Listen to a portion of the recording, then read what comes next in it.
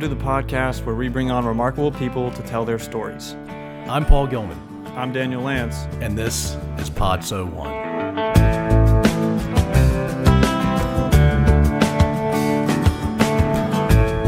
Over his 33-year Army National Guard career, Command Sergeant Major Carl Holcomb rose to become the State Command Sergeant Major, the highest-ranking enlisted soldier in the Virginia National Guard.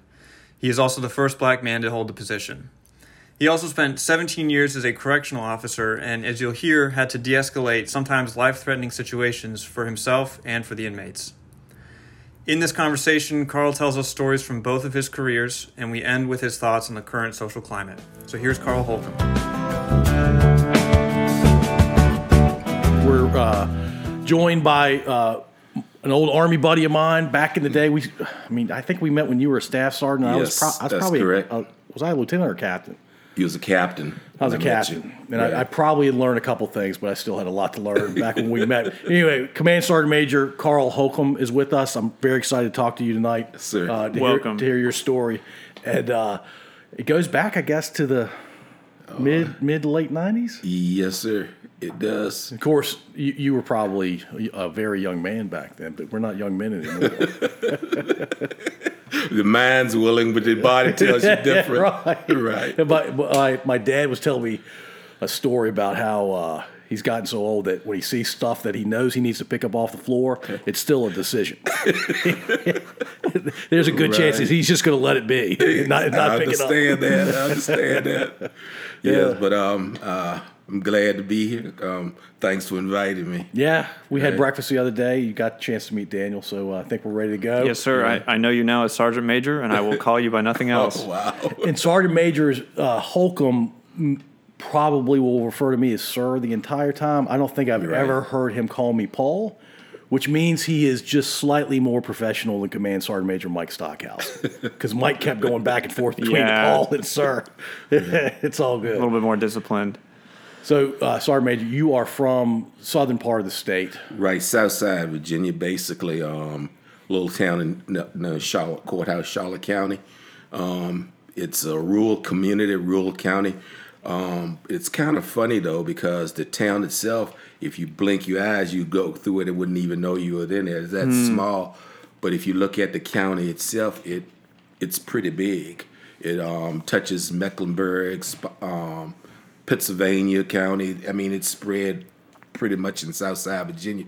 It's a pretty large county. But the town itself is like a one light It's kind like of. like a teardrop. Right. When you grew up, there was no stoplight, nothing like that, right? Still isn't. I mean, Oh, it's a no stoplight town. no stoplight. You can drive from one end of it to the other, and you won't see a stoplight nowhere. What's the most notable landmark? Probably the courthouse. You would recognize that. They just built a multi-million-dollar one. It's huge. But the old courthouse, it dates back. It's like a historical landmark. Oh yeah. I bet. How big is Charlotte Courthouse in terms of population? Are we talking about a few hundred people? Yes. So back then and now. And now. Wow. Nothing's really changed. It's rural, a lot of farming. That's it. Tobacco, corn, farms, cattle. That was basically the staple for that community when I was growing up. And the only thing that they had other than that was a textile mill that was in Keysville, Virginia, which is about 9 miles from Charlotte Courthouse, that did textile. Virginia Craft, it was called. The mill was it, but then that went out of business. I guess a little bit after I went into college, right after school. What did your parents do when you were a kid? My wife, my mother was a housewife, and she did various jobs for other people, keeping up their house and everything. And my dad, he was basically a laborer, but he also drove school bus for the county, and he drove that for I don't know how many years. I mean, so those was his jobs and hers. He was grinding and she was grinding. That's pretty much making ends meet. right. And right. and how many siblings do you have? four besides of me. And which one are you out of the mix? I'm the third. You're right in the middle. Yes, You're the middle of the middle. That's correct. You're surrounded by both sides. Times two. I have an older brother and older sister, and then I'm the third, and then my baby brother Ryan. He's under me, and he was a surprise. I think nobody really did, but I was glad he came along. If he listens to this, is he going to know he was a surprise? Yeah, he already does. But the amazing part about it is, I was glad that he did come along, even though he was a surprise, because I got so tired of being called the baby of the family, right? So now he has that distinction. I moved out of that slot. Is he close in age to you? We're about 7-8 years apart. Oh, wow. Okay. He's definitely the baby. Yes, he is. I love it. So how did you Daniel loves this question. I ask this question to everybody I know. I ask this question to because it matters to me. Daniel's tired of it. But Own it, baby. But Carl, you and I don't have to care. Right. When you were 10, 11, 12 years old, how did you spend your time? When you had free time, what were you doing? I really didn't have much free time because when I got out of school, I already had a set thing of chores. I had to get that done. And then there's homework in the bed. And in the weekends, you were out there, cutting grass, helping my grandfather. He would he worked basically cutting grass at cemeteries and stuff. Right. There was a church in Keysville and still there that he cut grass for. So my time was spent with that, So you were just working 7 days a week? Pretty much, yes, sir. Yes, I was. Man. Wow. Because you needed to. Right. And like I say, if I did have some downtime, it was other kids in the neighborhood surrounding us that, we would get together and we'd do the baseball thing with the dirt fields and all like that. We'd play, baseball and throw a football or whatever like that to run some of the energy off. But other than that, we were working most of the time. And you were working for money, or you were working because that's what your parents told you were doing? My first check was with my grandfather. I helped him at the cemetery, and I would get like a monthly staple from him. He would keep the time that we worked and everything, so I would get money from that. But otherwise, it was just I had chores, and that was it. I did it. Were you more of a jock in high school? You more of a academic kid? It was pretty much an even split. I was pretty smart in school. In fact, I finished school a year earlier than what I... What? Mm-hmm. I graduated from high school in a year early. And as far as the sports and all, I was football. I ran track a little bit. Didn't mess with baseball that much, but football, track, and basketball were my three sports. What positions you play in football? I was a linebacker, middle linebacker. I wouldn't want to mess with you. I was a middle linebacker, middle guard. That's my position. So when you were playing middle linebacker, were you just trying to take the other guy's head off? Pretty much. Yes, I was. It's hard to picture because you're such a nice guy. He's a very nice guy, Yeah. but you put a helmet on and you're 16, 17 years old. Yeah.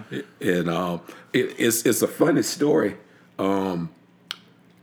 When I was playing football, and I got a full scholarship to Ferrum University. Oh, nice. Oh, wow. You were a baller. Yeah, I was. You and I have never talked about this. No, we haven't. Oh, wow. What university was it? What's that? Ferrum. Ferrum. Ferrum. Okay. I had a full ride scholarship.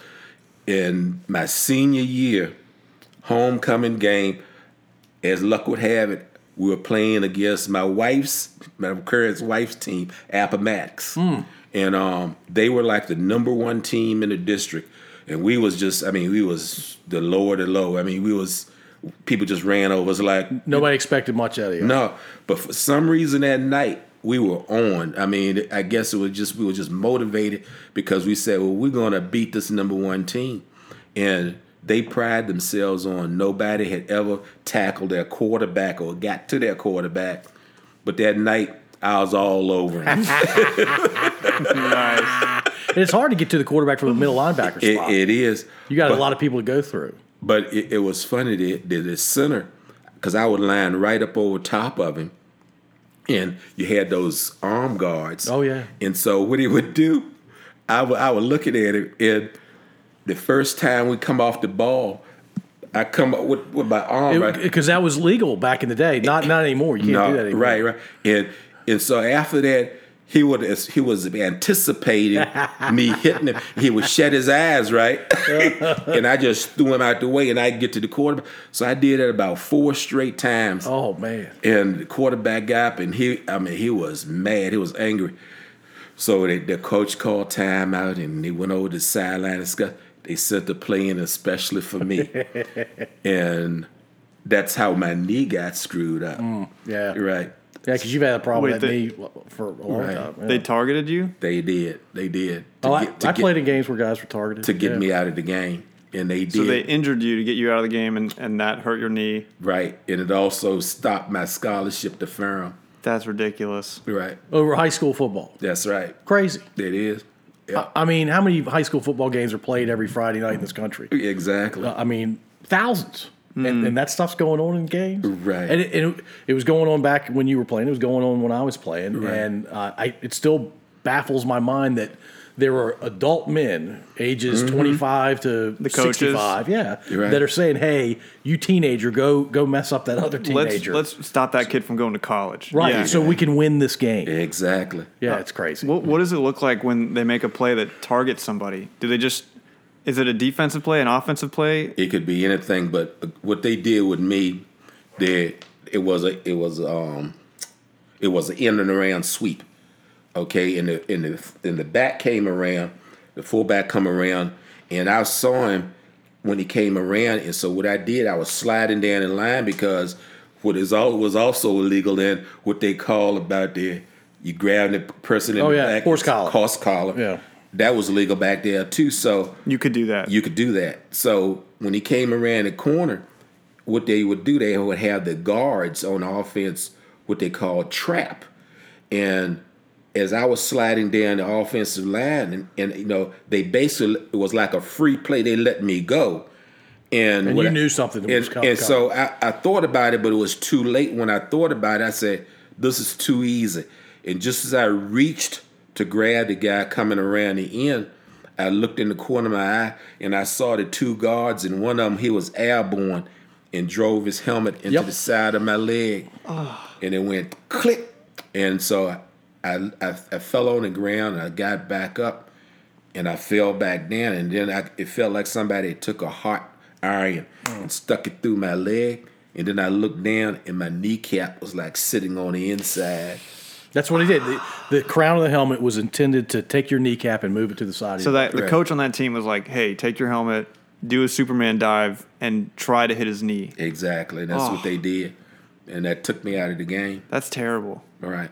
And so that was the end of your football. It was. It was. Man. Right. You're still a little mad about it, aren't you? I am. You should be. Right. You should be. Right. That's crazy. Because I think about, probably where I could have been. We may not be sitting here. Exactly. You might be doing famous podcasts. Who knows? Yeah, well, thankfully it sounds like you still had a pretty active career with the military despite your knee injury. But when did Virginia State University get onto your radar? Right after high school, I attended a community college, John Edwards Community College in Keysville. Yep. For 2 years, got my associate's degree there. Mm-hmm. And so once I got that, I said, well, I'm going to try to continue my education. So that when I had buddies of mine who went with me to Keysville, to John Daniel Community College, they actually got me interested into Virginia State because their family had gone there. So that's how I got involved with that.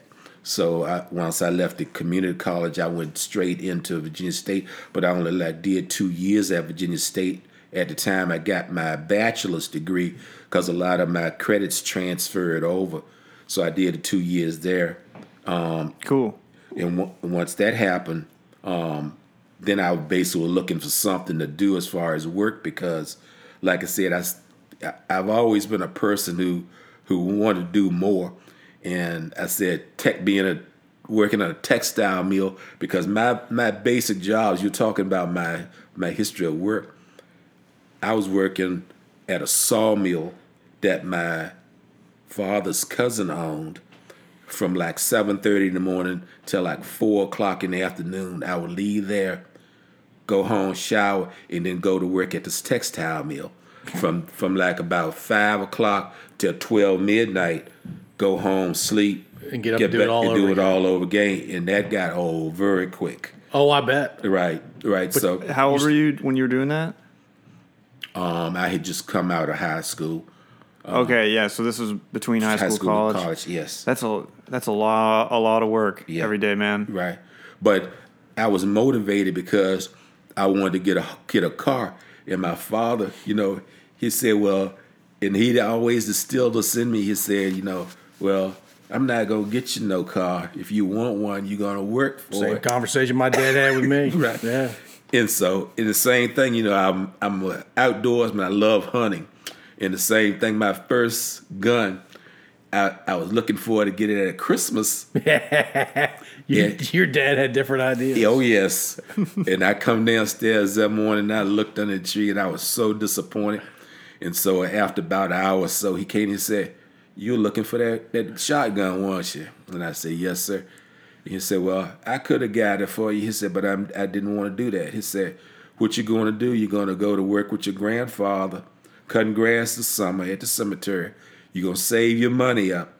And say at the end of the summer, what you don't have saved up, I will put with it, and we'll go and get you the shotgun." Sounds like a good deal. And he did. And I still have that shotgun today. Nice. And it looks like it just came off the shelf. And the point of that is clearly you had to earn it, and because you earned it, you took care of it. Like And that's exactly Yeah. his baby. exact words to me. He said, if I had given you this, he said, you wouldn't have thought nothing of it. He said, you wouldn't have took care of it. He said, but you worked for this and you made it happen with your own money. So Yeah, and if you hadn't earned it, you wouldn't have that shotgun. No. Yeah. You No, wouldn't know where it is today. exactly. But he also didn't leave you hanging. If you hadn't saved up enough, he still came through after Exactly. you'd put the work in and said, "Okay, Right.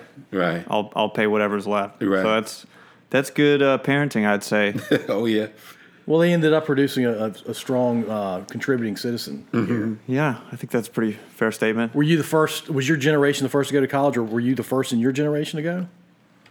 My sister, she went to community college ahead of me, but I was the first to graduate to community college and go further. Right. So I've got my master's degree too. So Yes, you do. Right, and that happened when I got in the Guard, though. That they helped me get that. Oh yeah, I mean, Army and the Guard in particular has Right. has money for educational Right. stuff. I talked about it all the time. I know you probably talked a lot more about it than I have. Right. Yeah. It was definitely a way to retain people. It for sure. was. Yeah. Was the master's also at Virginia State? No, that was at Averett University. Okay. Mm-hmm. I feel like we were talking about Averett just not long ago. Was it because that's where you got your master's? Or Mm. Yeah, that's I don't know. You mean did we talk about it at breakfast? did we talk about it like separately? I don't. Yeah. Sorry. I don't know. Daniel's tired. He just he's been doing a lot of driving back and forth to Tennessee, and his girlfriend, unfortunately, her great aunt passed away, so he's driving back to Tennessee Wow. tomorrow. Yeah, her dad is from Chattanooga. I see. And his whole Marine. family's out there. Wow. Yeah, he's a Marine. That's- Actually met her mom in Japan at the at the consulate, the U.S. consulate. Wow. She was I don't know what exactly her job was, but she was a young Japanese Gotcha. lady, and they started dating. And yeah, Are you pretty afraid cool. to ask her what she did back then? No, I feel like I've been told before, and This is where we give you a break. Sorry, man. if my girlfriend's listening to this, or if Eugenia's listening to this, she'll probably be like angry that I can't remember. But yeah, I want to say diplomat, but I don't think it was that high level. I think it was She could have supported yeah, work. yeah, but yeah. So I see. we're headed back out to Nashville. Tennessee. I was just in Nashville for my brother's wedding, and then now we're headed back to Chattanooga. Yes, that's a haul. That is definitely a haul. It is. It's brutal. Thankfully, we're gonna have more help with the driving That's this good. time around. 'Cause That's good. It's gonna be all four of us, but yeah. So let's tell us a little bit about what Virginia State University was like when you went. Well, I was like basically a adult learner.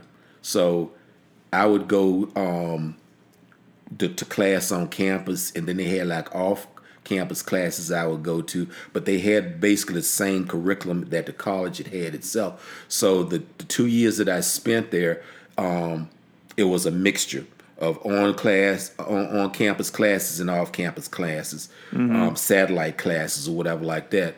But the atmosphere was great. I mean, as far as the sports and everything like that. I didn't play sports at Virginia State because your knee got wrecked in high school. Exactly. Yeah. Exactly. So most thing I was doing was like the academics. Kept a pretty high GPA at Virginia State. It was in the upper threes. Got through that. Got my bachelor's degree, and then it was like a break. Went into the Guard. And then Colonel that had the schools, tall.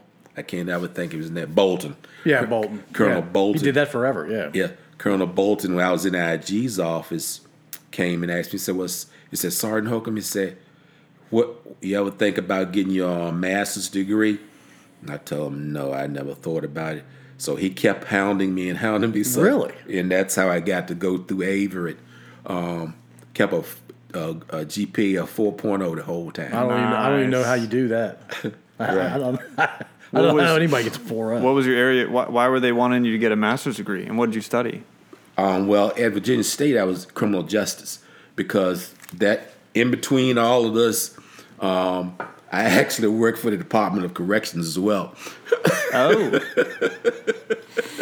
So, I worked for the Department of Corrections for about 17 years. And this was in between college and me going into the Army. So what I did, I worked 17 years for the Department of Corrections. Started at Powhatan Correctional Center. The complex they had down there, Deep Meadows they call it, place that I started. And then I left there and went to Nottoway Correctional Center when they built that and opened that up. And then left there and went to the training academy in Waynesboro. You were a correctional officer? I started as a correctional officer and worked my way up to a sergeant. And I left from Nottoway Correctional Center as a sergeant and went to Waynesboro when they had the training academy, correctional training academy in Waynesboro. I went there and worked there for 7 years and made the rank of captain there. And then after 6 years, I wanted to get back into the field as an assistant warden to get into the warden's administrative part of it, and could never get out of that. So that's when they got the opportunity to come back into the military, So correctional. Wait, hold on a second. So I get the timeline straight. You're in college. You graduate. You're in your early 20s. Right. You're doing 17 years correctional. Right. Which puts you into your mid to late 30s. Right. But you were a traditional M-Day was. soldier for a long time. I was. So we'll come back to the Guard thing. So Okay. I had forgotten you were in corrections. Right. You have got to have some amazing stories from your time in corrections. So if you don't mind, if you could share one or two of those stories, because I guarantee you, I'm guessing you'll tell us something unbelievable.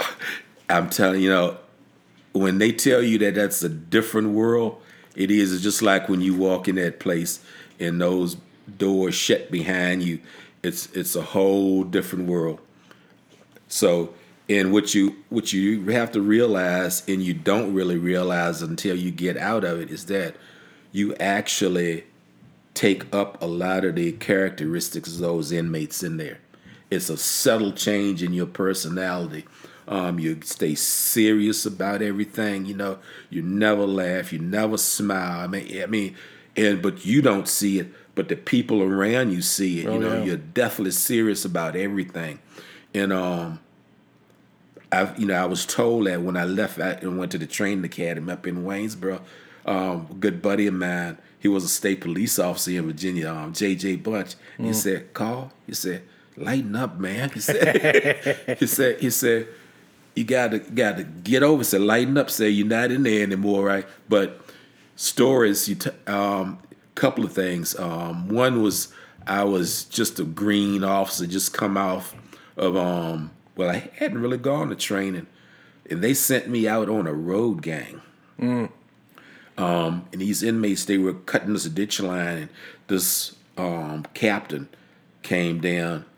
Captain Fleming came down. He was doing his rounds, checking the field gangs, and I remember he came up to me because the supervisors had the white shirts and all, and back then they had like the gold bars and gold. Mm-hmm. So, that impressed me, and I said, "Wow!" He came up. He said, "Officer Holcomb," he said, "How you doing today?" I said, "Fine, sir."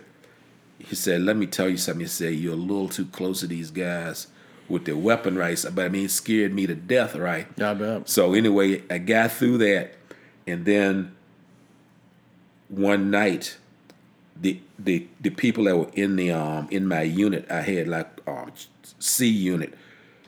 The way it was set up, you had a concrete main building where you had like the control room where you sit in, and then it was just starting out, so they had like trailers, 12-man trailers connected to each side, like 3 12-man trailers connected to this concrete building, and that's where the inmates stayed. And I remember this inmate came in from the slaughterhouse, because Powhatan Correctional Center had a slaughterhouse. They actually were self-sustaining. They did the potatoes. So the prisoners were working in the slaughterhouse. Exactly. And it's amazing, that process. You would see a live cow come in, they'd shoot it. So, by the way, I'll tell. I think we may have talked about this at breakfast, but I have to bring this up since we're talking about a slaughterhouse. He's a vegan. Right. Daniel's a vegan. Okay. I'm not. Yeah, but don't stop. I don't want him to stop. I'm not trying to get him to stop. Yeah, right. No, I wanted that out there. Right. But the cow would come in, they'd slaughter him, and you see a full-grown cow, and at the end of that process, from them skinning it to gutting it to doing everything else, come out in a package like this right here, your packages. That's how that slaughterhouse worked. Yeah. And you had inmates in there that was, doing the skinning, and those knives that they used, they were super sharp. Super sharp. And if you can imagine 5 to 6 inmates in there with knives like they're doing this, and you're like the only officer. That's why you're deathly serious all the time. Exactly. And so fast forward to the night that I'm talking about, I'm sitting there in the housing unit as a supervisor, running this housing unit, C unit, and I don't know what made me pay attention, but I looked up as this guy coming from the slaughterhouse, and he had a manila envelope, like those legal envelopes, and he walked past the control room, and like I said, I don't know what made me look at it, but I looked at the envelope, and I seen about this much of the tip of one of those knives then cut through the back of the envelope.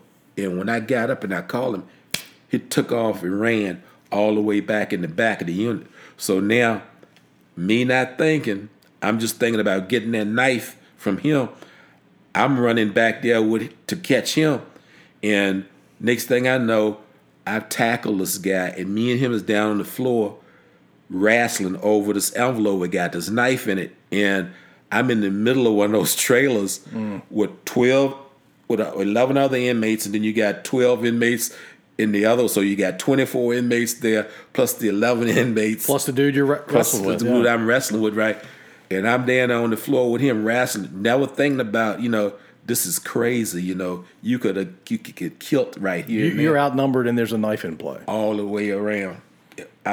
So anyway, we down the floor, and I finally wrestled him down and got the knife from him and everything. And he got up and he was saying, he said, "You see what he did to me?" He said, "I need witnesses because I'm going to file a writ of habeas corpus on him. I'm going to get his job." A jailhouse lawyer. Exactly. And all the inmates looked at him and said, "I didn't see nothing." And so none of them filed anything, didn't witness for this guy or nothing. Because they liked you? Or They did. Yeah. They did. I was strict with him, but I was fair with him. And I found out if you did that, you didn't have anything to worry about, and didn't have to give them anything other than treat them like human beings and be fair with them. Yeah. And It's amazing how that works. it is. Yeah. It is. Yeah. And they even tell them, say, well, if Holcomb has to lock you up, you deserve to be locked up, you know? Right. They would come to my defense all the time. That's great. Was that common for them to have an appreciation for a correctional officer, or was it mostly like inmates versus the officers? Some officers caught hell in there, believe it or not, because every little thing they would charge them. Because you had a court system inside the institution too. They call it like a committee where they could bring them before institutional court, and so they already got charges from the outside that got them there. So now they inside the institution, they do something, and you write them up. That adds time. They put them in lockup or whatever like that. So nickel and diamond leading to more time is not the way to go if you're a correctional officer. Right, exactly. And I was a firm believer in this. Okay, if you did something serious, yeah, I'm going to write you up. But if it was something that was petty, what I would do, I would use that to my advantage, because they hated for you to have anything over them to where they felt like they owed you. And I would never write them up, but I would remind them of it. And so they said, oh, man, so they got to appreciate that. And that's why they would say, well, you treated us fair. You treated us like human beings. And they had 24/7, 365 days out of the year to figure out how to beat you, how to beat the system and everything else. And they knew the law, they knew the regulations in that institution better than you did. But if you treated them fair, they didn't mind. They would support you. It's a good thing you had that approach, because in that example where you're there with 36 inmates wrestling with one of them, right? I mean, they would have had one of those guys would have had no problem picking up that knife and taking it to you. And then the other incident I'll tell you about, we had just opened up Nottoway Correctional Center, and the heat like it was for the last couple of days, 90-some degrees, and these inmates, they had brought people from Brunswick who had a ride. Brunswick had a ride, and they had brought them and dumped them on Nottoway, because we was a fresh institution opened up, and normally that's what happens when you open a new institution. Right. The other institutions that have the people that they don't want, they send them to the new institution, get them off their hand. So all the troublemakers come to the same spot. Pretty much. So I'm sitting there in the breezeway of my building, a building, which was the lockup section. That's what I ran, isolation section. And so I'm looking out on the boulevard, and I'm seeing all these inmates congregate with these long trench coats on. I said, 90 degrees, and these guys walking out here with these trench coats. I said, something's getting ready to tick off. And they was getting ready to riot that day at the institution. And I was thinking, I said, these people, they got shanks and everything under them coats. They got all kinds of stuff going on. Oh, yeah. And so I left the breezeway and went over to the watch office, and I told the watch command, I said, I don't know. I said, but it's something that's getting ready to happen out here on this yard. I said, I don't like what I'm seeing. And so he said, well, what do you think, Sergeant Holcomb? And I said, well, the yard's got to close here in the next 20 minutes or so. I said, so we got to go out here and close the yard. And so I said, well, I'm going out here and close it. And my cousin had just come to work there. And I told him, I said, come on and come with me. So the watch commander stopped me. He said, Sergeant Holcomb said, if you go out there, you may not make it back in here. And I said, well, I knew that when I started this job. Right. And so, hear me, my cousin come out there, and I said, look, just stay by my side. Don't say anything. Just walk with me. I said, if they say something to you, you don't answer them. We're just going to walk. So I walked through all these inmates. They brushing up against you, talking to you under the breath and everything else, right? And I looked down at the far end of the boulevard, and I saw this inmate named Leroy Mason. And he had came with me from Deep Meadows, and I had known him for ages. And this guy, he was humongous. He was a power lifter. Yeah. And so I told Leroy, told my cousin, I said, just come with me. So when I saw Leroy, I said, hey, Leroy, can I talk to you for a minute? And he stopped because he was lifting weights, and he stopped. He said, yeah, Holcomb. He said, what can I do, man? And I said, look, if you got anybody out here in the yard that you care anything about, I said, I'm going to blow the whistle here in about 10 minutes. I said, I want you to get them and take them inside. I said, because if anybody's left out here after I blow this whistle, I said, they're going to jail. They're going to, get locked up. And so he said, oh, okay, no problem.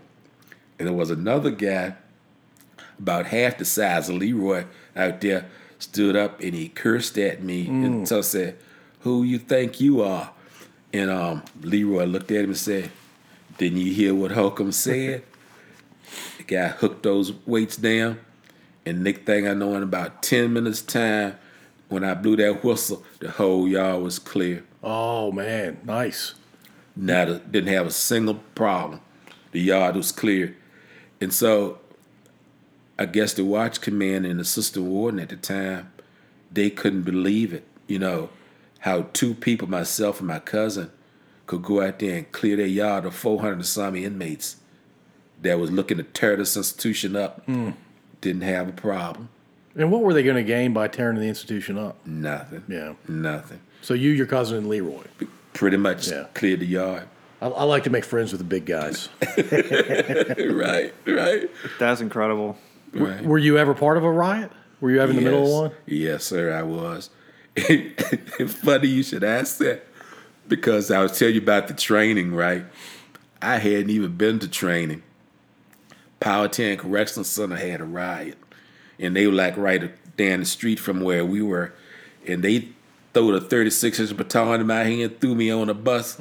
Next thing I know, no training at all. I'm standing in the middle of the hallway at Powhatan Correctional Center. State police got dogs and everything going up in there. No training at all. Doesn't make any sense. No, like martial arts training or wrestling or anything. If you didn't know what you're doing, go for what you know. That was about it. Martial arts training was not something anybody considered back in the day, right? No, Yeah. but that was it, because I had no formal training in correction, nothing about that baton and nothing. It was just, if anything go down, you was going to go for what you knew. Right. Yep. Scary. It was. But you ended up, you're still here. You're still with us. Yes, thank the Lord for that. My goodness. All right, so let's talk about the stuff I'm really excited about, because I know some of these stories. Yeah. So you were how old when you joined the Army National Guard? I was 22, 23 years old. All right, so you became a traditional soldier, Yes. M-Day. Nobody knows what that means unless you're What in is the Guard. M-Day? Yeah. I don't even know. What does the M stand for? I don't even know. We've been saying it so long, I don't even know what it stands for. It's one of those deals. But what it really means is, if you're a private, you're doing 1 weekend a month. You're doing 15 days in the summer. As you get some rank, you might be doing some more time, might be going to some more schooling kind of thing.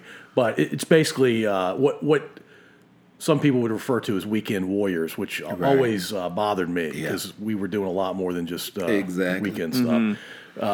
But anyway, so you were 22, 23, and you were M-Day for quite some time. I was. So when I met you, you were already AGR. Yes. Which And, stands. and I thought you were I'll come back to that. I thought you were a lot younger than you actually were. Right. I mean, you were a lot older than I thought you were. I guessed you were in your early 30s, and you were not in your early 30s. No, sir. Oh, man. AGR stands for Active Guard and Reserve. Right. So it's basically the Title 32 in the U.S. Code. Right. That means you're full time at that point. Yeah, it's full-time. So after your correctional officer career, I was still traditional. The M-Day soldier. I was still traditional up until 86, 87. And that's when the division changed over to light infantry. One Army. Right. And what happened was I went through basic training for Combat Service Support Unit that was in Chase City, that was attached to unit the 183rd in Farmville. All right, we're going to have fun here, Daniel. When he says stuff you don't understand, just go ahead and ask him. But we're not going through all the ranks. all right. I've got the ranks pretty well down, I think, at this point. Wait, you said Combat Service Support. Yeah, Right. tell us about that. Okay. Combat Service Support basically is like beans and bullets. We weren't really the fighters, but we had fighting capability. Actually, when I came in, they still had the Jeeps that you hear us talking about all the time. Like on MASH. Exactly. Oh, nice. Right. And what is it? They had the Sergeant Major is 110 years old. Is what he's telling me. right.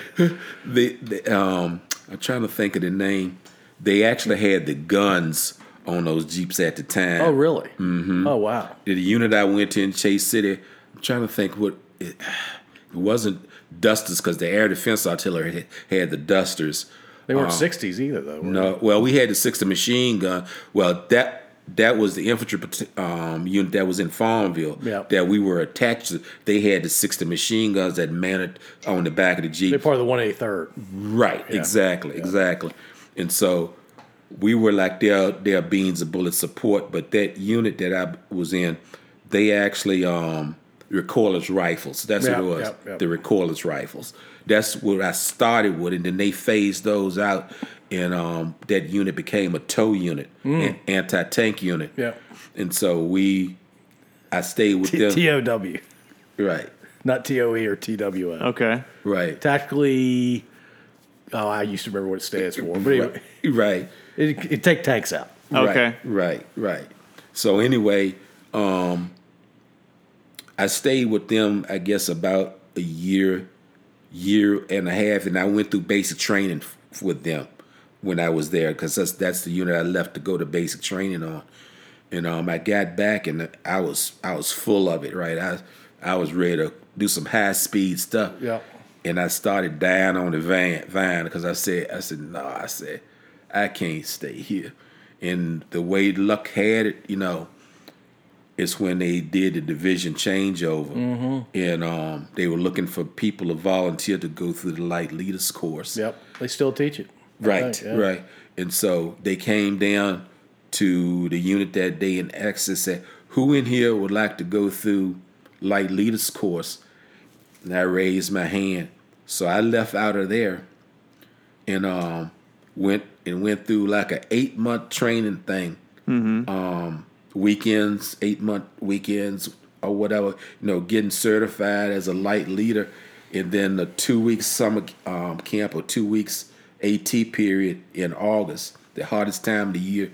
And what they did, they divided the Ranger bat up at Benning, the 3rd Bat. They split them in half and sent half of the Ranger battalion up here and left the other half at Benning. And they took people out of Virginia and sent them down to Benning for them to, and the ones that were left here in Virginia, that bunch of Rangers came here to Virginia and they trained us. So for those, so you went through light leader being trained by Rangers. Yes, I did. From the regiment. We were the first course, we were the first group. Oh wow. To go through. This was 85, 86. Yes, okay. Exactly. And so you look like you have a question, Dan. Well, okay, so you basically had Rangers and some non-Rangers, and the Rangers were teaching you light leadership, which is a leadership course for light infantry. Small unit tactics, light infantry. Right. Okay. You basically call it RIP, Ranger Indoctrination Program. That's basically, we was going off the same method of instruction that they actually trained the Ranger School students down at Benning or whatever like that. They took us through basically the same phases and everything, but instead of going through like 8 straight weeks or whatever of the school and going through mountain phase, 3 phases, they took us through them, but they were like on weekends, and then it culminated into the 2-week exercise where you would sleep deprived because once you finish one mission, they get right back on the horn and give you another one. So for those 2 weeks or whatever camp, that's what you were doing. Kept going. And at the end of it, you graduated with doing a assault on Turtle Island. Yeah. And what Turtle Island was, it's a place at AP Hill called Turtle Island. It was a little island sitting right in the middle of a swamp. And all around it was just nothing but water. And this island sitting right in the middle of the swamp. And you had leeches and everything else in there. And you had to go across through the swamp to do an assault on Turtle Island. Wow. It's not for the faint of heart. And you're tired. Exactly. Yeah. And like you're supposed to, I'm guessing, not get caught while you're doing it? Well, you had a Ranger instructor right there in your hip pocket, and they would come up to you and they would quiz you like they pull out the map and say, well, Sergeant Holcomb said, where you at right now? So you had to know where you were. And then he'll actually say, well, how you know this is where you at? And you had to do terrain association. You would tell him where right there at Turtle Island, this is where we are, and Turtle Island is right here on the map. So he said, okay, I'll go for that. And then they would have you in different leadership positions, from like the platoon leader to the platoon sergeant to squad leader, and they would rotate you They'd through. rotate the positions. Right. So you had to, they would give you the mission, and you had to actually do an operations order, brief that operations order, plan the mission, and then what normally would happen is if you were in a leadership position and you got the mission, they would take you up to you actually doing the operations order, planning the mission, or whatever like that. Then they said, I'm killing you off. And they'd pick somebody else up and say, okay, you're the leader now. And so the whole rotation, they put me in a leadership position, and they wouldn't kill me off. They wouldn't? They would not. They made me the platoon leader and kept me in a position. I had to do a assault on an objective, and they, from the time I planned it, they did the op order, briefed the op order, we get everything set up and all. They kept me in that position all the way through the end, all the way back to the rear area. You were tired. I was. Why do you think they did that?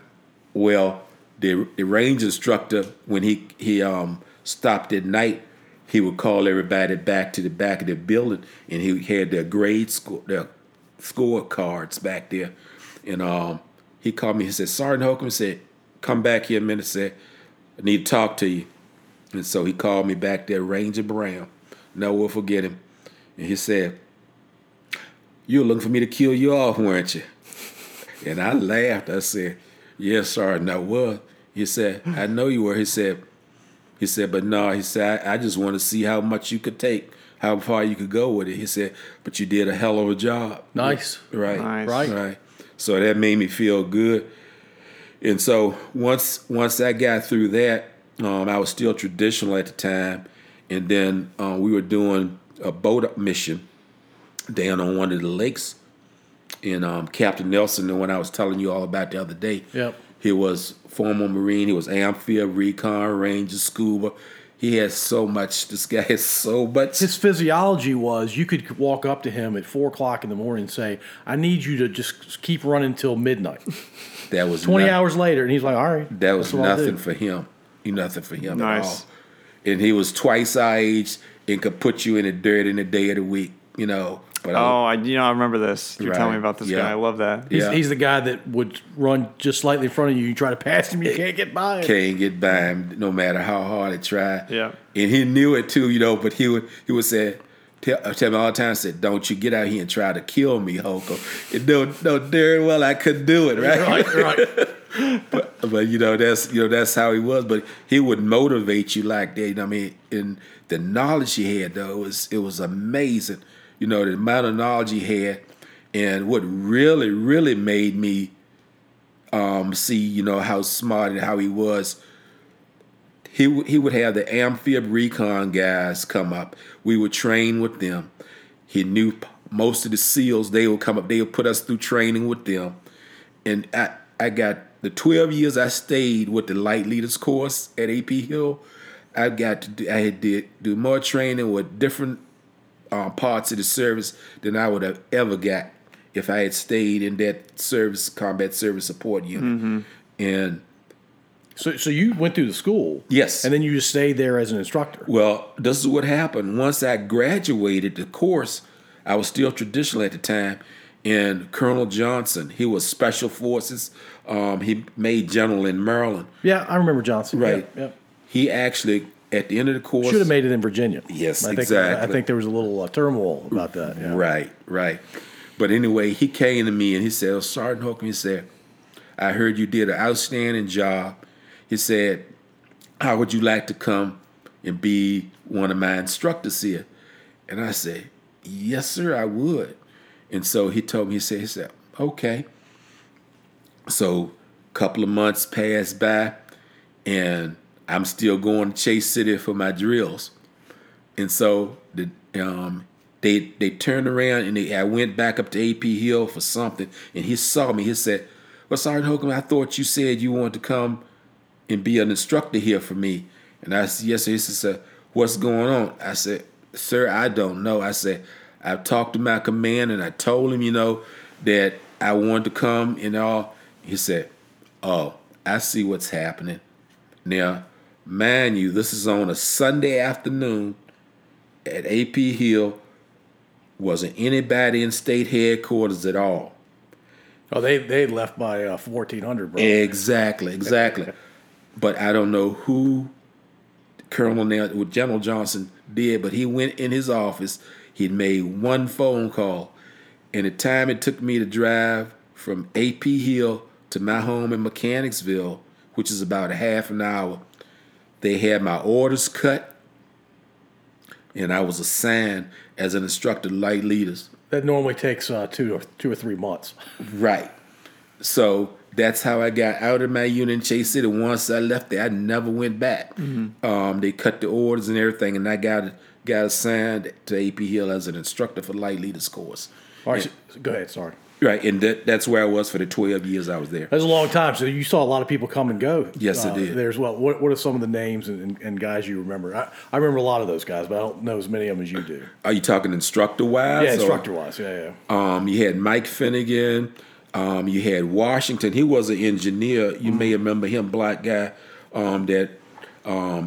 He was engineer. You had Ralph Deere. You had Greer. Mm-hmm. Who else you had? Horton. Myself, Ricky Kaiser. Yeah. Right. I know you know him. You got to help me get Kaiser on this podcast. Right. You notice he didn't say sure, no problem, because he knows Kaiser on the podcast. Yeah, that's.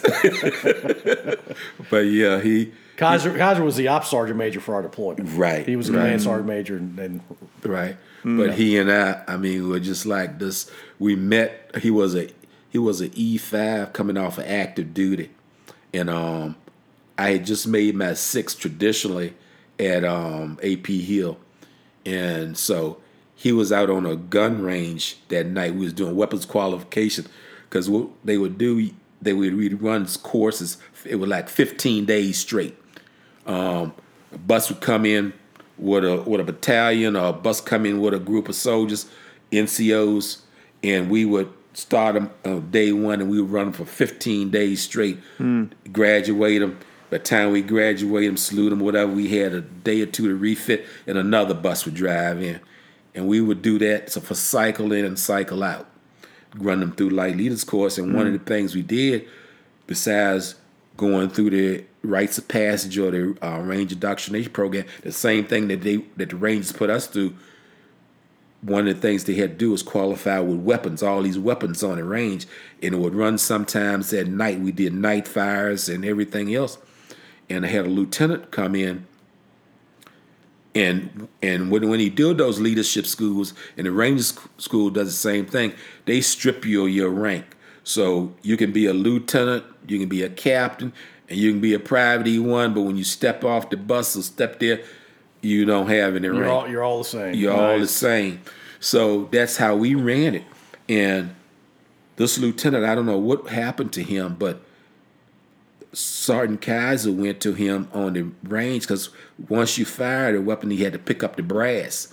And I guess the lieutenant thought that he was too high to pick up brass. So I want to be clear here. I was not this lieutenant. So he gave Sergeant Kaiser a bunch of stuff. And so I heard it. I wish I'd seen that.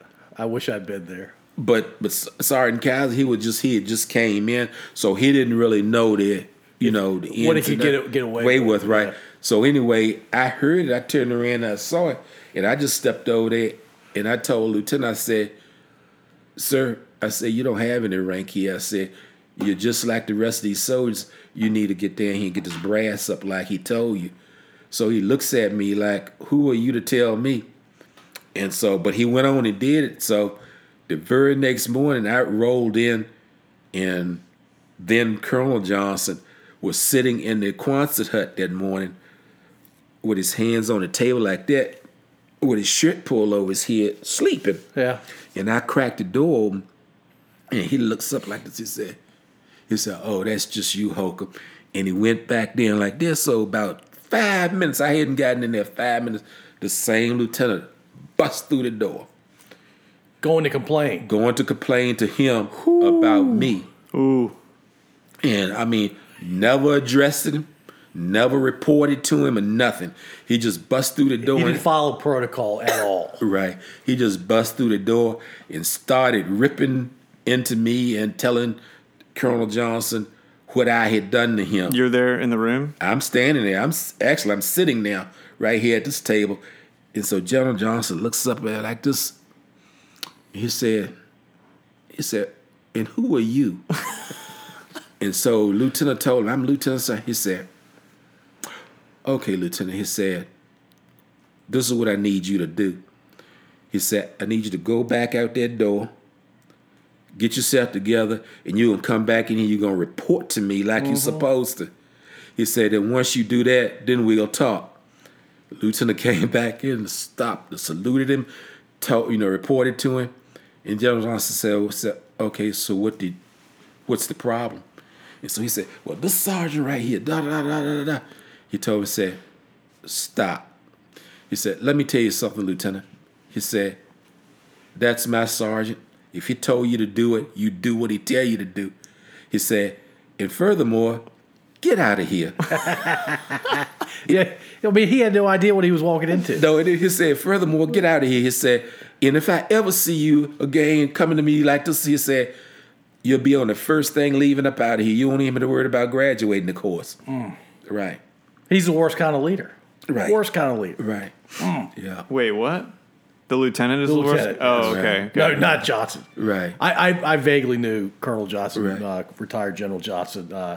He had a very good reputation. He did. You seem to be really good at getting people to trust you and count on you, Right. and have them be on your side. Right. It's a useful skill. Right. Very useful skill. So some of the other names that I knew there were Stockhausen, of course, Sergeant Major Herron. Oh, yeah. Yes. Virgil Gray was there for a bit. Exactly. In fact, he's the one that got me back to the engineers. Yeah. Right. Yeah. Peck. Was Peck there? Yes, he was. Dwight Peck? Yeah. Yes, exactly. If I thought hard enough, I could probably name some little guys. But you guys did very, very serious training. We did. You enjoyed what you were doing. Right. The camaraderie, my impression was It was higher than you can imagine. through the roof. And we got to train the division. When it switched over to light leaders, infantry, we was in charge of doing all the specialized schools, scout platoon course, sniper course. We actually did the MOIs, the methods of instruction, wrote the training, did the rappel master school. We did the rites of passage. it was a blank slate, and y'all got to make up awesome training. Right, And exactly. was it still a lot of Rangers, or was it more? We had very few Rangers. We may have had 2 or 3 Rangers, qualified people in there at the time, and it was just us. We had gotten the training, but you had a mixture of active duty people and traditional soldiers coming in, and they teamed us up. We had teams, and all of the teams specialized in something. So you had an engineers team that specialized in engineer training. You had an infantry team that specialized in operations orders and actually tactics part. And it was fantastic. And you did that for like the 12 months there. And then during the wintertime when we weren't actually training the course, we got trained because we had a chance for ourselves to go out to schools and get certified in air assault, Pathfinder, all those courses. We got to go and go through it. But for this course that you taught, you had pretty much all control over how to do everything and how to teach these. But we had we had the lesson plans and everything from the Ranger Battalion. So that's the methods of instruction that we actually followed doing these courses from them. Nice. So I think was your first AGR job in the engineer battalion, or did you get AGR before that? No, believe it or not, the first AGR job I got was a readiness NCO job at in Franklin for Air Defense Artillery. Oh, wow. Right. So you left ITD, Infantry Training Detachment, and went to an ADA unit. Right. I forgot we had an ADA unit. Right. I try to forget it too.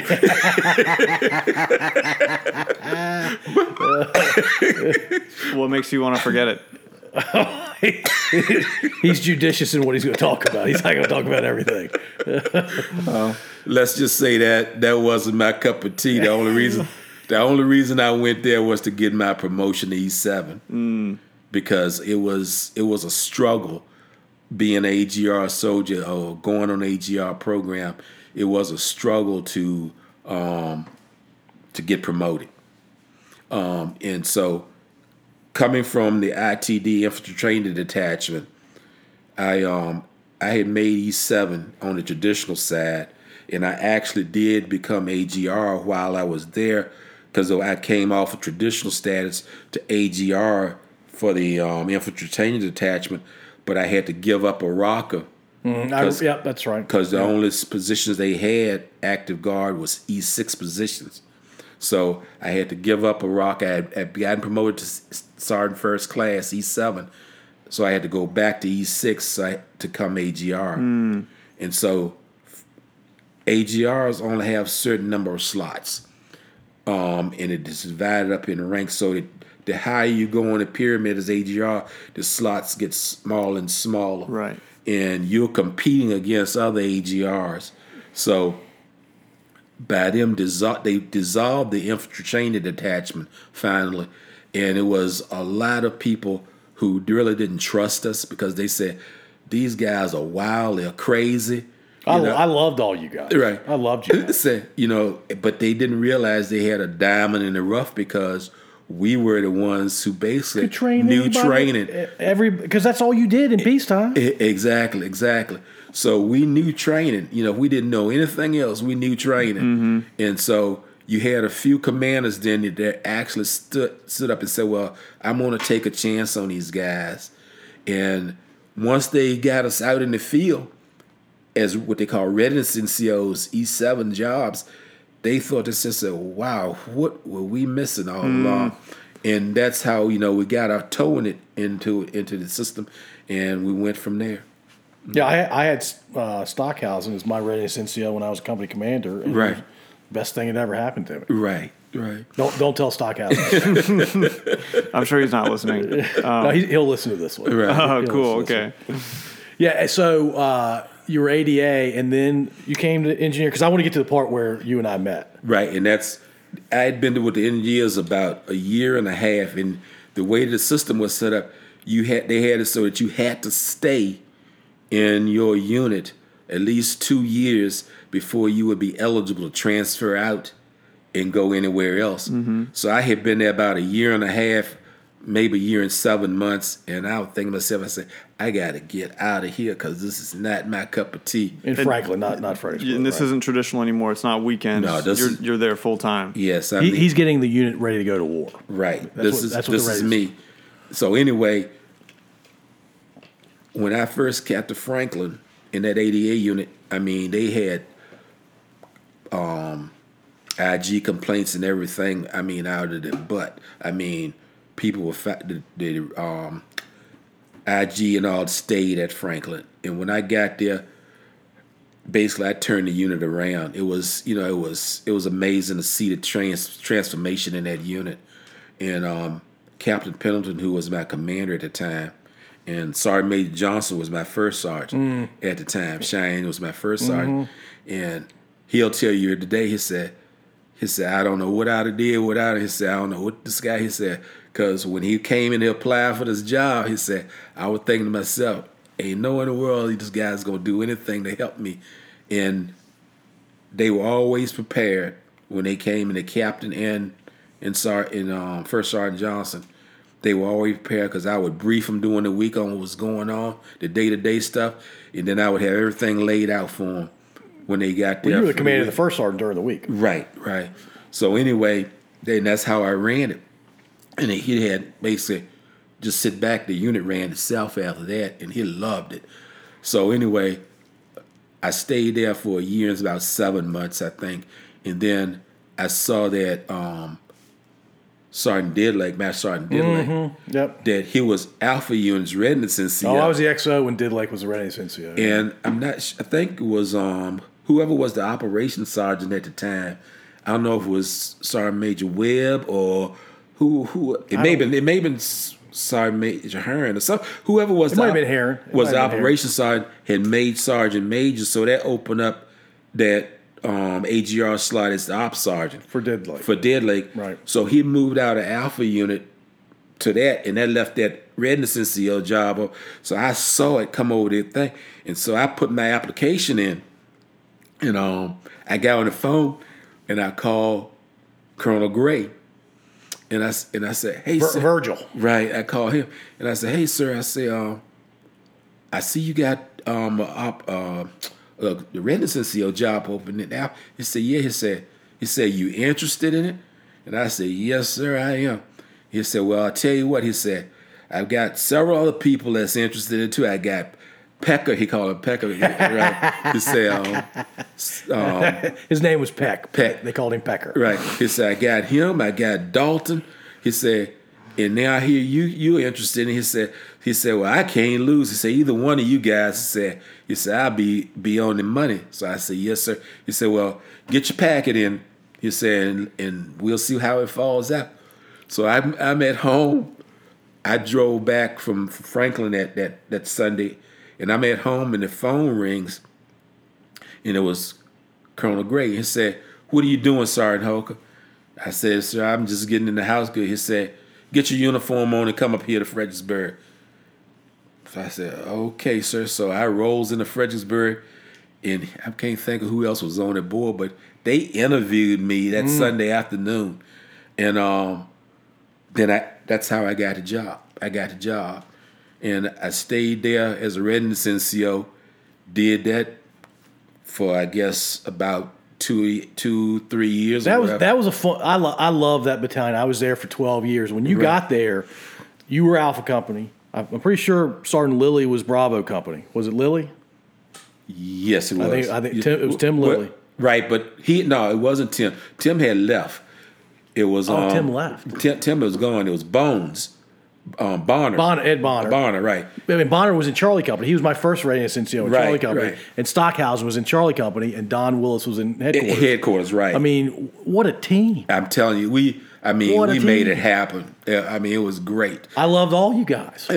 But we got along great. I mean, the camaraderie and, helping each other out and everything. So when one person was weak in something, you had Don there, he'd come in, and I mean, we basically trained each other. Y'all just wanted everything to work. Exactly. Yeah. Exactly.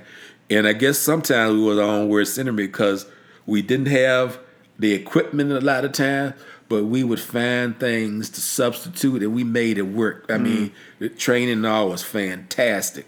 And so I did that, and then I turned around, and I goes to lunch one day, and I come back in, and I see a message over my computer saying from the State Sergeant Major, who was then Dallas Mills, said, "Sergeant Holcomb, give me a call when you get back."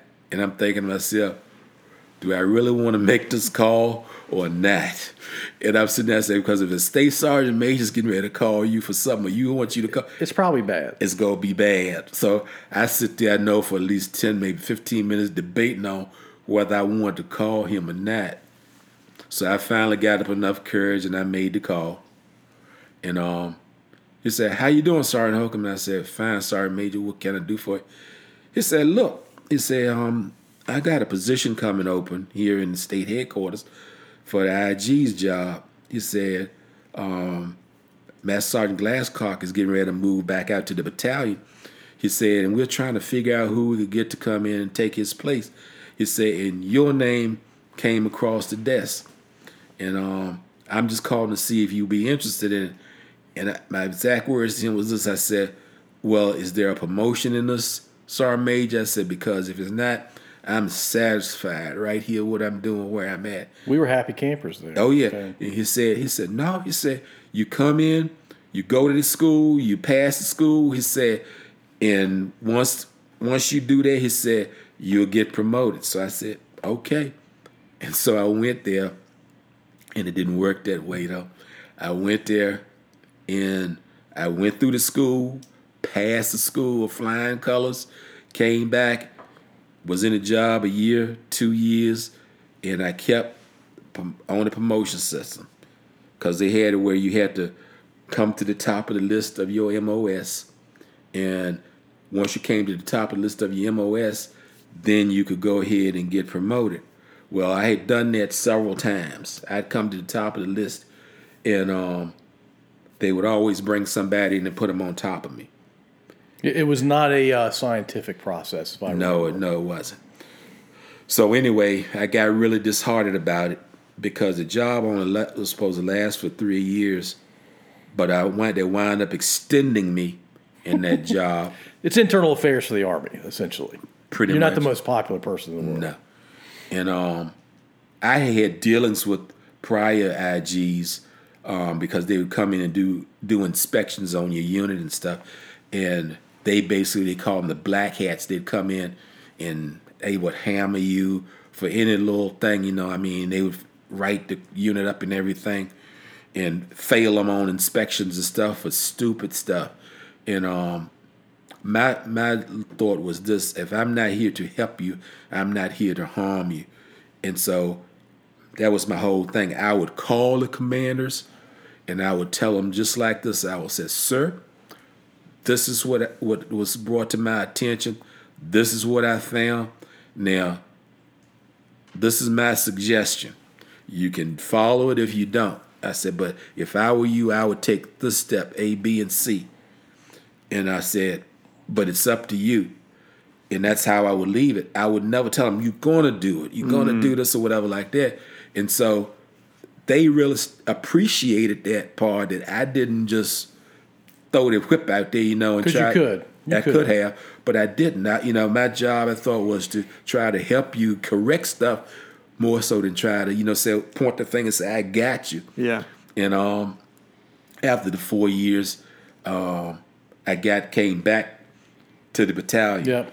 And once I got back to the battalion, I got the position as a first sergeant in Alpha Company, and then they had me doing the ops sergeant's job too, yep. Right? And so I was doing first sergeant, doing the week time day or whatever like that / operations, and on the weekends I actually was doing Alpha Company, the first sergeant's job, and two very different jobs. Two very different jobs, right? So I had a training background to do the ops stuff, and then I got to learn the readiness side of it to do the day-to-day job as the readiness job for the unit, for the first sergeant exactly. So it was an adventure. So I stayed there after that. After I got back, and I was glad I got back in the field. And that's when Sergeant Barney and me, we switched positions. Ed came down to the IG's office, and I went into the ops / first sergeant's job for the unit and stayed there for a while. You got the better end of that deal. Yeah. Yes, I did. Well, I know you had a lot of positions here, and we're not going to take 3 hours because it would take a lot, right? That amount of time to go through all the positions you had. Let's skip forward to your deployment. Okay. And you were the brigade command sergeant major. It was a really big job. Right. I was on that deployment with you. Right. Yes, sir. So tell us about that deployment. What are your thoughts on that deployment? Okay, well, it was interesting how I actually got to be the brigade sergeant major because I was not supposed to go on that deployment. I wasn't either. Right. I was sitting in the unit in Fredericksburg, and I was looking at the watch, and it was almost time for me to leave. And the phone rang, and it was a soldier who had his pay screwed up. And I was looking at it, and I said, all right, I've got to get on the horn and try to get this guy taken care of, because that was my whole thing in life, was to make sure I took care of these soldiers. So that's your job. You're right. failing if you're I'm supposed to be gone, but I'm sitting there and I'm figuring this out. I'm trying to and I finally getting it straight. And just as I hang the phone up and I'm getting ready to leave out, the phone rung again. And I said, I ain't answering this phone. I'm gone. And so it kept ringing. It wouldn't stop. And I said, what in the world? This is before, I guess, voicemails. So I messed up and I picked the phone up, and it was Colonel Coffin. Oh, I got a similar phone call. It was him. He said, "How you doing, Sergeant Hoke?" And I said, "I'm doing fine, sir. How you doing?" He said, "Good." He said, "What are you doing?" I said, "I'm getting ready to leave, sir." He said, "Have anybody talked to you today?" And I said, "No, sir." And he bust out laughing. He said, "Guess what?" I said, "What's that, sir?" He said, "You going with me to Iraq?" You're like, I thought I was going to Mechanicsville. Exactly.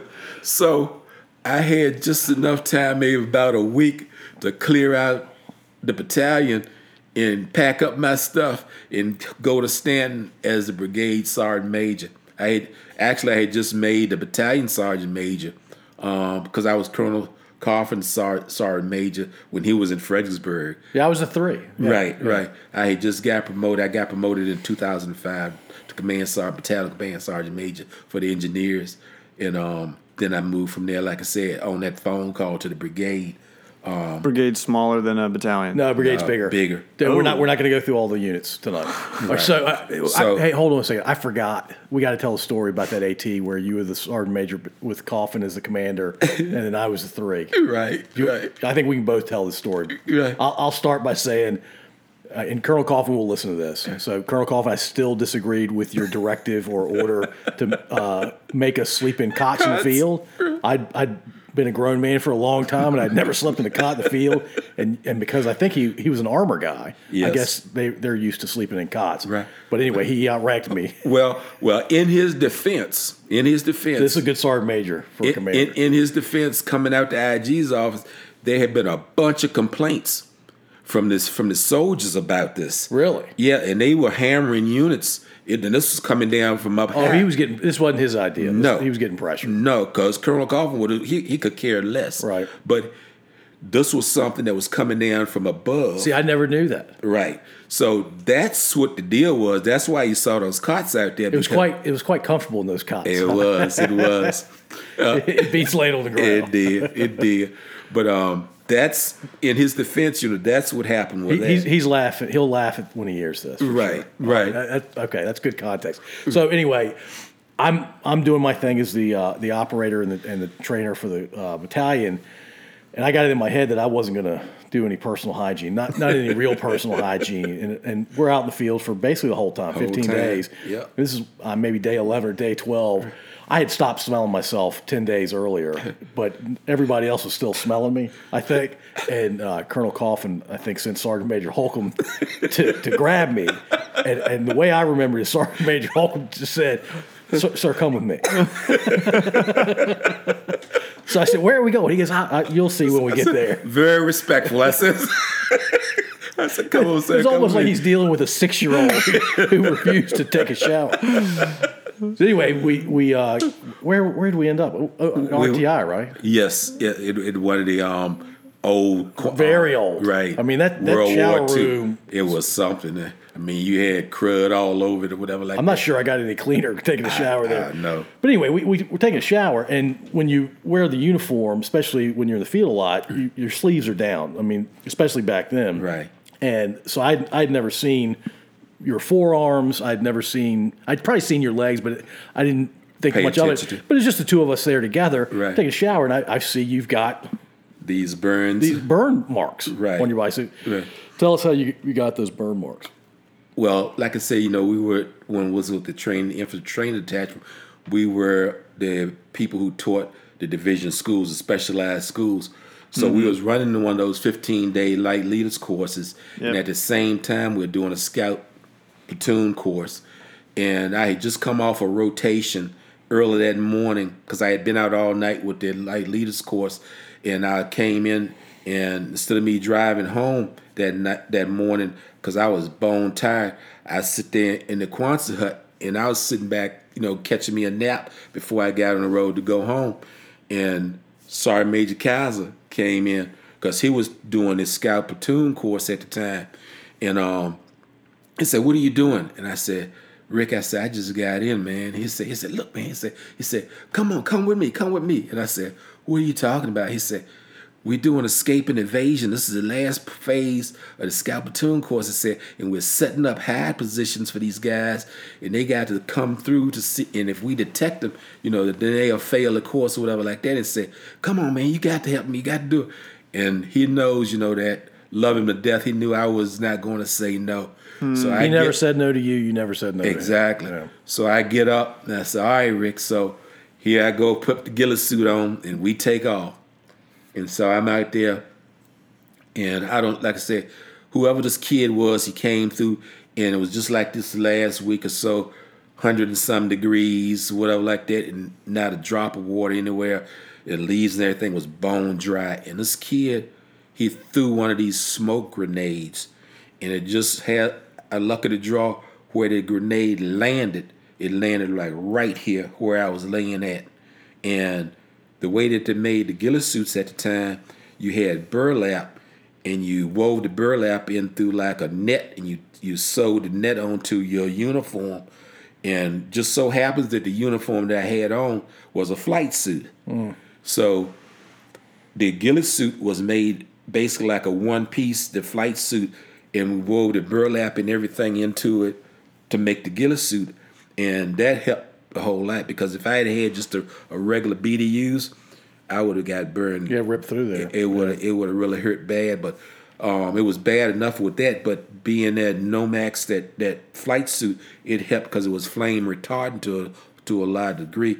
But anyway, to make a long story short, the flame caught the leaves caught the burlap burned down, and where the seams were on the uniform, we would put like shoe glue to keep it from if you got the low crawl, to keep the seams from splitting open. So that shoe glue would hold them together. And once that dried burlap, was just like a wick on the candle, it caught that shoe glue, and I went up in flames like a Roman candle. And it burned my arm and my legs. Came out with like second, third degree burns. And I remember once I patted it, I fell on the ground and rolled and patted myself, got the flames out. And Rick ran over to me and said, hey, and he was looking at me. He knew I was burned really bad. He said, man, we got to get you out of here. And I was like about 200 meters inside the wood line. And I actually remember running out of the wood line with these burns. With third degree burns. And sit down on the side of the road where the old rappel tower at AP Hill used to be, right there at Cook Campsite. Yep. And Jim O'Farrell rolls in. And he was a ranger from 75th Ranger Battalion. He came in, and he looked, and he knew that I was burned pretty bad. And he said, he called the medic, said, medic, get over here. And the medic saw the burns on my arm and on my legs and stuff. And he was just freaking out. And so Jim grabbed his medical bag, and then he grabbed like canteens of water. And I remember him wrapping my arm and everything in gauze, and he just kept soaking my arm and leg down with the water. And they called a chopper in for me, and they flew me from there to Washington Medical Center. And I stayed in the hospital there for these burns. I stayed in Washington Medical Center. They did all my grafts. The civilian hospital did all the grafts. And then they finally got me out and put me over into up in Maryland at the hospital there. Yeah. And I stayed there. And that's where they discharged me from the day that it happened to the day I discharged was exactly a month to the day. That's a long time to be in a hospital. It was. But that's how badly you were burned. Yes, it was. Because when they brought me in, the doctor looked at me and said, well, Sergeant Holcomb said, you're going to be with us for a little while. And I said, yeah, I figured as much. And didn't feel anything because all the nerves were burned. But the only time that I ever really felt pain, they put me in the whirlpool bath with that TENS benzine. Mm-hmm. And what that is like iodine. They put me in there. It's salt in a wound. Right. Yeah. And what they did, they had scrub brushes, steel wool scrub brushes. Ooh. And they scrubbed and scrubbed and scrubbed. And she said, well, we got to get this dead skin off. And they had scrubbed till it bled, and that's when they knew that it was down to the good skin again. before they could put the grafts on it. And you're not taking any pain medication. They didn't give you anything. Well, they started giving me, once I finished that, they started giving me this, what they call Dilaudid. It's like a synthetic morphine. And I told them, I said, look, I don't need that stuff because I do have a high pain tolerance. You got a higher pain tolerance than I do. Yeah. Right. They said synthetic morphine. I'm like, yeah, that's fine. Right. Give me some of that stuff. And they said, Sergeant Hope said, you don't have to be who, we know you good and everything, but say, if you're in pain, you let us know. But I really wasn't. I do have a high pain tolerance. And so this nurse came in and she said, well, the doctor prescribed us, so we got to give it to you. And I said, I don't need it. And she put that stuff, I remember just as good. She put that stuff in the IV. And the minute it went in, I said, I know what a drug addict feels like. Because sweat beads started popping up on my forehead. And I said, I'm going to pass out. And I sit up on the side of the bed, head down, and I could hear them scrambling around like ants in the room, saying, oh, Lord, what are we going to do? What are we going to do? And then I could feel myself coming back. And I looked at it and said, I told you I didn't need it. And so after that, they left me alone. But once that happened, I was giving classes to them on how to take care of me. Well, because you're a trainer. Right. That's what you did. Exactly. I was talking to my wife on the phone, giving them instructions. My wife said to me, she said, what are you doing? I said, teaching class. Right. All right, sorry. So back to the before we got to the deployment, they stopped making the ghillie suit. Right. That accident actually changed for the whole Army-wide, changed the way that they made ghillie suits. That accident did. As some good came out of it. Some good. Right. Wow. Sounds good. So sorry, back to the deployment. Yes. Tell us a couple of fond memories you have from the deployment. It was a real good deployment for me. It's one of the things that I can say I can check off the block because I had been wanting to go on a deployment, and to get a chance to actually do it, being AGR, I mean, it was really good because most of the time AGRs didn't get to go. I remember when Desert Storm cooked off, I volunteered and they wouldn't let us go. And they were saying that, well, if you go, you ain't going to have a job when you get back. So that was the thing. Which doesn't make any sense. No. So anyway, I got a chance to go. But I guess one of the main things I remember was Sergeant Major Rogers when I was an E5 at Light Leaders.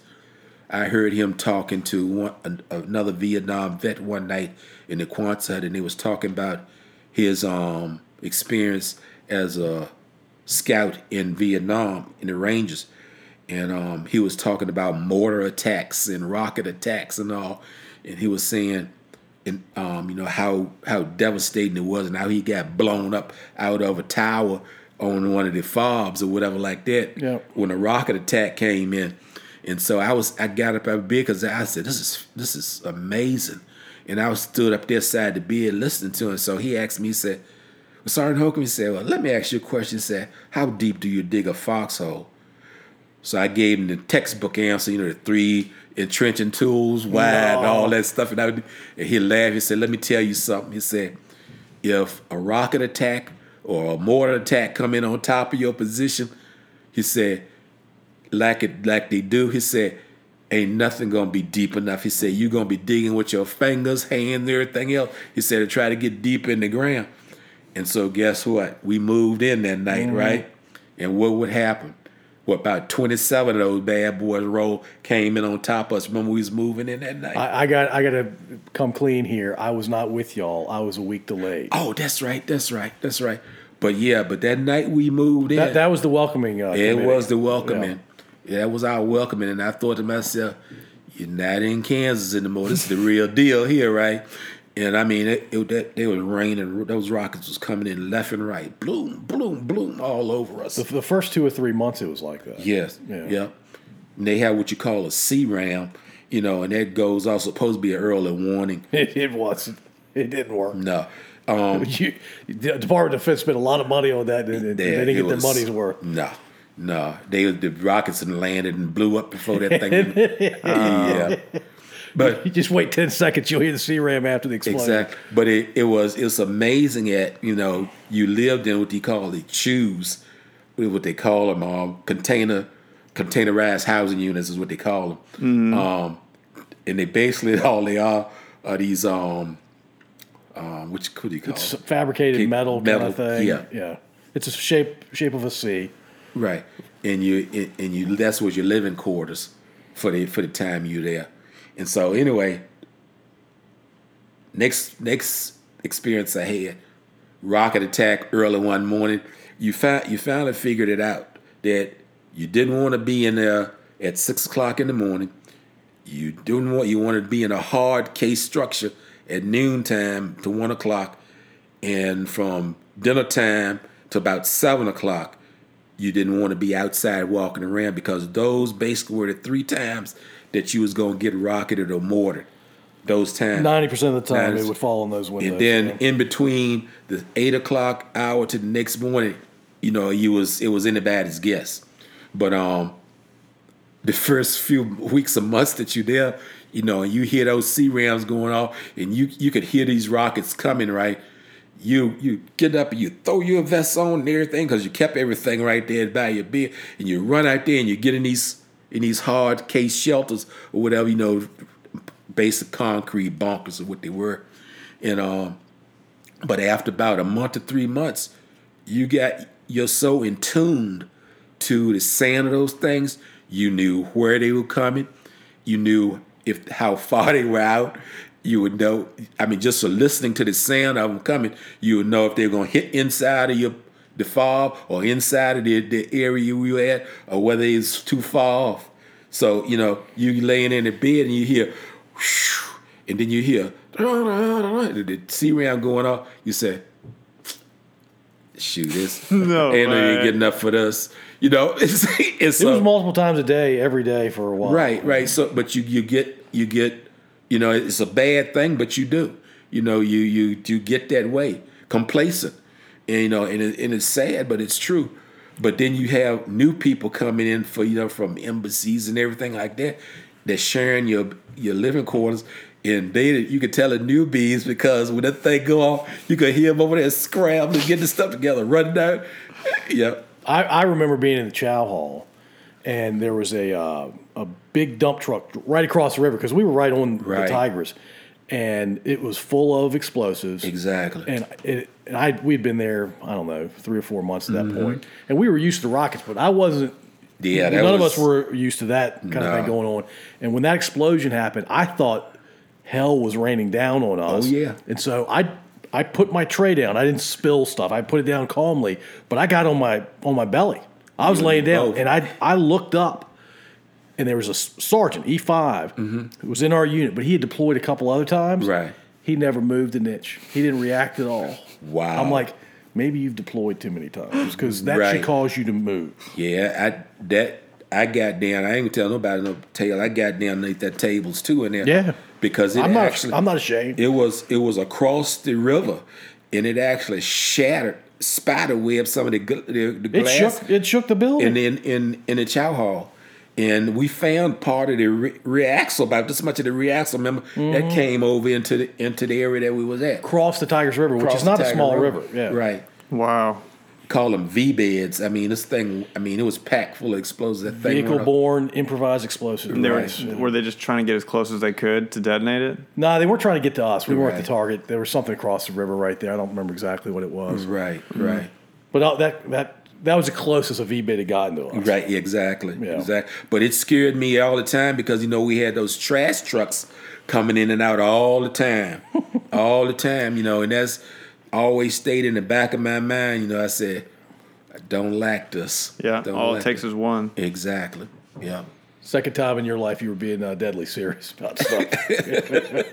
Right. But it's amazing. I mean, you said complacency, but I think it's amazing how well humans can adapt to even hearing the different noises of the different mortars and rockets to know whether it was going to hit you or not. Right. It's crazy.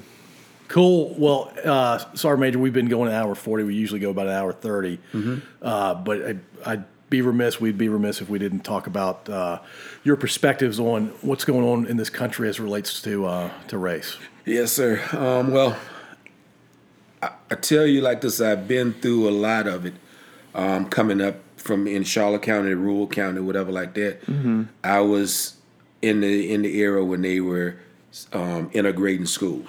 Okay, so I got a taste of it there, but I have to admit that my parents and all, they did a fantastic job. My dad and all, they sort of like shielded us from a lot of this stuff. And a lot of the stuff I didn't understand, that he was going through and how he was reacting to, the people around him, the race relationships or whatever that was in the county, But I looked at that and I'm thinking to myself, well, why are you doing this?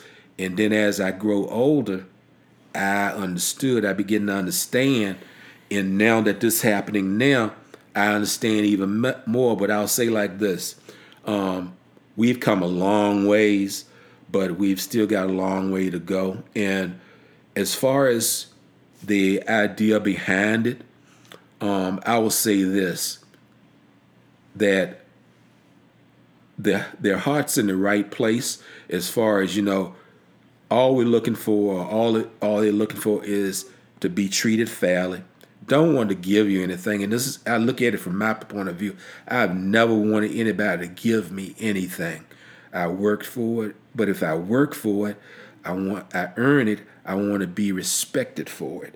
And if you get equality as far as race, all it is, but to me, is just basically common decency and respect for one another. Whether regardless of what race you are, you respect each other unless you prove otherwise.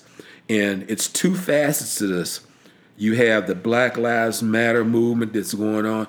And again, people are saying about Floyd, he was a criminal and this, that, and other, Well, what they don't realize is he may have been a criminal, but you have to look beyond that to a certain degree, because this just didn't start with Floyd. This has been going on for a long time. And the racists would have turned the cheek, They're killing up people, whether police or whatever, They were killing up people for no reason at all, and it's just gotten to the point where they've gotten fed up because it's been happening and it was like no justice. It's been happening and no justice. But where it is right now, it's two facets to it. And I'm sad to see like all this rioting and all this looting and burning, because that doesn't accomplish anything. If anything, it defeats the actual purpose for what's going on. I don't agree with the violence. I don't agree with people tearing up your community and all like that, because that's not resolving anything. What needs to happen, though, like I said, is to be focused on what actually started this movement. Whether it was Floyd's untimely death and the way that he passed or died, to actually putting focus back on racists treating each other with respect and all like that. That's what the main deal is right there. Just to be equal. Yeah. Just what the Constitution and everything says. Equality. Yep. No doubt. Everybody just wants to be treated the same way. Same way. Yeah. Right. Treated fairly with respect. Exactly. And if you act like a knucklehead, you get treated like a knucklehead. Exactly. It doesn't matter what color you are. Exactly. Yes, sir. Cool. Well, Sergeant Major, it's been great having you here. I really appreciate you coming here. I reached out and you said no problem. Right. I appreciate you having me. And that's been your attitude your entire life. So, Daniel and I learned a few things tonight. I think you probably blew Daniel's mind a few times. No, yeah. Thanks for coming. And no problem. It's been great talking to you. Same here. Thanks, Sergeant Major. I appreciate you all.